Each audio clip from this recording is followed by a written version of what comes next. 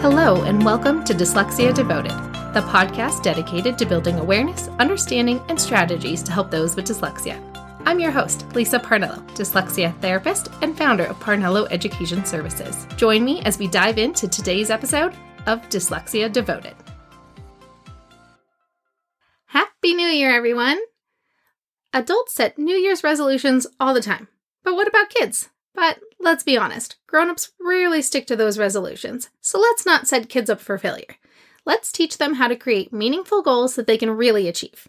Welcome to episode 31 of Dyslexia Devoted, and today we're focusing on goal setting. Before we get started, I want to let you know that this week's episode comes with a free goal-setting guide that you can use to help a kiddo that you know set a meaningful goal. If you want to get the free guide to go along with this episode, just go to parnelloeducation.com/goals. Or you can also find the link to it right here in the show description of where you're listening to this episode. And also, don't forget about your holiday gift. My brand new mini course, Dyslexia in Schools, is totally free until January 2nd, 2023. So that's tomorrow if you are listening to this live the day it airs. Or possibly today if you're listening to it tomorrow morning. So don't forget to go grab it while you can. And remember, even if you don't have time to watch it today, you get lifetime access so you can watch it at your own pace and get access to any extra videos or modules that I might add on later on. You can learn about all the different options there are for kids with dyslexia to get the support that they need, both in and out of school. All right, on to today's focus, goal setting. So why do we set goals? Well, it's all about motivation. Sometimes we need internal motivation, and sometimes things are easier if we have some external motivation coming from those outside of us. Goals give us a little bit of both. They give us a reason to root for ourselves to succeed, and they give us a reason to let somebody else cheer us on while we reach for our goals. I have my own goal-setting story to share with you. Exactly 1 year ago today, I turned in my notice and told the school that I was working at that it was going to be my last year.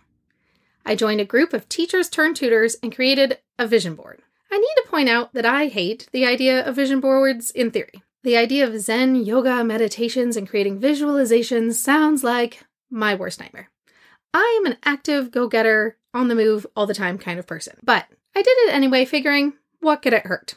I'd never done a vision board ever, so, it's a fun little project I can do. It's holiday break. I'm not doing anything else. I shared it with a group of educators that I was in, and when I reflected on it later in the year, I've now made every goal on that board come true this year. It's so important to have a goal to work toward. And I want to point out that my goals didn't have an end date. It was something to work towards. I didn't really have a plan as to how it was going to work, or what it was going to look like, or an exact day I wanted to have it done by. But I had something I wanted to achieve. I wanted lasting change and building my own success story, and not any of those crazy New Year's resolutions that you keep for like a week or two and then you never think about again. If by some crazy chance you want to see that vision board, it's on the show notes for this episode at parnelloeducation.com/episode 31. But to give you a general idea of what is on that vision board, it has my tiny little cabin in the woods that I wanted to spend a little more time at. It had my vacation to London that I never got to take because the pandemic hit. It had a presenter because I wanted to keep helping teachers, not just helping kids. It also has a picture of my office where I do all of my daily work now because at the time that I put that picture there, it was where I only worked some days because most of my time was at the school. It also has remote work because I've even tutored kids all the way from Texas, as in I was in Texas, but the kiddo was here. It was nice to see that the goals I had put in place a year ago really did come true. As I'm looking at this vision board right now as I record this, it's making me think maybe I should go ahead and make a 2023 vision board. I haven't done it yet, but maybe recording this episode will give me the little boost of external motivation that I need to go ahead and get that done. As we jump into the next section, let's talk about the importance of letting kids see you set goals. One of the most powerful things that you can do is let kids see you set goals. I have a whiteboard calendar on the wall of my office, and the majority of my kids look at that calendar every week, even though it's for me, not for them. It's not even in their line of sight. It's behind the door to the office that they have to actively turn around in their chair to look at and see. I let them see my goals. I let them see me break them down on my calendar into meaningful pieces when I have a long-term project. I let them see when something gets crossed out or moved to a different day. And when they ask why, I tell them. I let them know when things go wrong and I have to make a new plan. Why? Because life doesn't go to plan, and kids need to see you change your plan and not make a big deal out of it. Why does it matter? Because when kids see you make goals, they start wanting to make their own goals. This past month, I had 2 separate kids set a goal with their own timeline. One kid wanted to hit step 3 of our reading program by Christmas, and he did it. Another kiddo decided right before Christmas that his goal was going to be to finish step 7 by Valentine's Day. Now, let's talk about helping kids set their own goals. And remember, there's a free download for this, so make sure you grab it using the link in the show description or at parnelloeducation.com/episode 31. So notice that the kids I talked about just now stated specific holidays as their measurement. Kids often struggle with time, so holidays are a concrete thing that they can see and feel as they notice the decorations change. Also, there's some other ways that you can mark time as well with kids, such as birthdays and the end of the school year are also really great timelines. Or maybe by spring break, or around here we have ski week in February. And so if you can give them something concrete that they can see approaching, or help them mark it down on a calendar, those are great ways to set timelines for kids. So the best goals are SMART goals. And when I say SMART, I don't mean intelligent, I mean the acronym. So SMART being S for specific, M for measurable, A for attainable, R for realistic, and T for timeline or timely or time-bound. There's 8 million definitions of what that T stands for, depending on where you look. So the kids I talked about gave very clear SMART goals. They were specific, what they wanted to achieve. They were realistic. They were within a range of what they could do. They were measurable, and they had a clear deadline. So, for example, what would not be a SMART goal is, I want to be more helpful. You can't really measure helpfulness, but you could say, by the next school break, I want to remember to helpfully take out the trash without being asked for 3 weeks in a row, or whatever it is.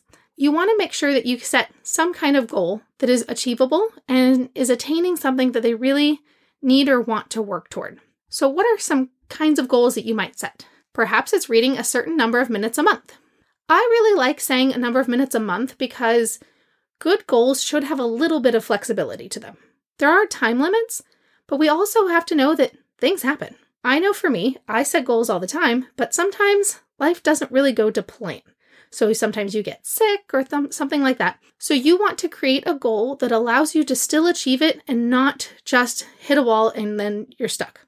For example, if I have an exercise goal, I would rather be a certain number of minutes in a month, not a certain number of days in a row.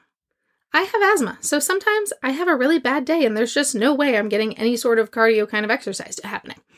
And so if I set a goal for a certain number of days in a row, and then by day 2, I have a bad asthma day, then I have to start all the way from scratch. That's not really a good goal to set. Instead, try to create a goal that allows for some flexibility that if you do have a rough day, that maybe you can turn it around and do a little extra on a different day. We don't want to set people up for failure for goals that really aren't achievable if anything out of your control stands in your way. So let's talk about some more specific kid goals. One could be reading a certain number of minutes a month that I mentioned earlier. Another could be practice math facts for a specific number of times per week and set a timeline, such as 3 months. So to make sure that they've done it 4 days a week by, spring break, something like that. That would be a very measurable goal. And by saying 4 days a week, that gives some flexibility. So if there's a really fun soccer tournament over the weekend or somebody has a slumber party, it doesn't throw off the whole thing. So setting some sort of timeline that you can do and achieve and have some flexibility, those are the best kind. Another example would be to be able to write a 3-paragraph essay by the end of the school year, using a spell check and Grammarly so that they don't have to stress about the nitty-gritty and can focus on organizing their thoughts. Now you'll notice that last goal was very long and detailed, so that might be one you set up for an older kid like a middle schooler. When you say write a 3-paragraph essay, that might freak a child out. But if you remind them that they can write that essay using a spell checking program, then it might feel a lot more achievable and they're more willing to do it. One of the things that you need to do when you're setting these kind of goals is to have some sort of tracking system. In kid world, it depends on the age of the kid. When they're younger, stickers work really great. If you put stickers on a calendar or happy faces on a calendar. If it's an older student, sometimes you can do things like graphing it. Like if they're supposed to do a certain number of minutes of reading a month, then they have a little graph to color up how many minutes they read each day so that they can add it all up in the end. Or they can write the number of minutes on a calendar and then total it up at the end of every week to count down how many more they have left. I've also had goals that I've done with kids before where we've written it on the whiteboard of this is how many we've achieved, this is how many more we have to go. And then you just do a little bit of math and erase, the 2 numbers and deduct from it, and so that the amount you have left to go gets smaller and smaller, and so then they can see those little milestones. And that's another thing we want to make sure that you have, is milestones. Of saying, ooh, look, I'm halfway to my goal. Ooh, I've already achieved these 4 parts of my goal. Or, look, I've made it, so I've done so much work at the beginning of this goal that now I might actually achieve my goal ahead of schedule. And then it feels really good to see that your goal is getting closer and closer to coming true because you've worked really hard at it. All right, let's recap our episode for today. First, we talked about why we set goals. And really, it's because of motivation. We need both internal and external motivation a lot of times. Sometimes people have a lot of internal motivation, but a lot of times people don't. Putting a goal out there in the world makes you more likely to try to achieve it. Once you've told somebody else you're going to do it, you're more likely to do it than if you just set this little goal in your head that nobody knows about. So you're like, well, no one knew it was a goal. Doesn't really matter. Nothing will happen if I don't achieve it. But if you create a goal and tell it to somebody, you're more likely to achieve it because there's somebody holding you accountable to say, hey, how's that goal going? Are you about to hit it or not? Well, what do you have to do to achieve it then if you're not there yet? But if you keep it to yourself, then, sometimes that internal motivation isn't always strong enough to keep us going. Then we talked about letting kids see us as adults set goals. They need to see our process and how we go about doing it, and how we handle setbacks, and how we keep pushing through. Then we talked about helping kids use their own goals to create SMART goals. So being specific, measurable, attainable, realistic, timely, all of those things. So don't forget to go download your free goal setting template to help you use with that process of setting those SMART goals with kids. And so remember, it's just in the show description. And then while you're at it, maybe set a goal for yourself. So maybe you and the kiddo in your life can work together on keeping each other accountable for the goals that you have. All right, that's it for today. Don't forget to get your free mini course, Dyslexia in Schools, while it's still available until January 2nd, 2023. If you're listening to this episode later on in the future, you can still get it. It's just not free anymore. All right, Happy New Year. And I thank you for being part of my 2022 goals and journey. And I look forward to what 2023 has to offer us. And there are some extra special things coming soon, so be on the lookout for some extra webinars and things like that. That's all for today. See you next time.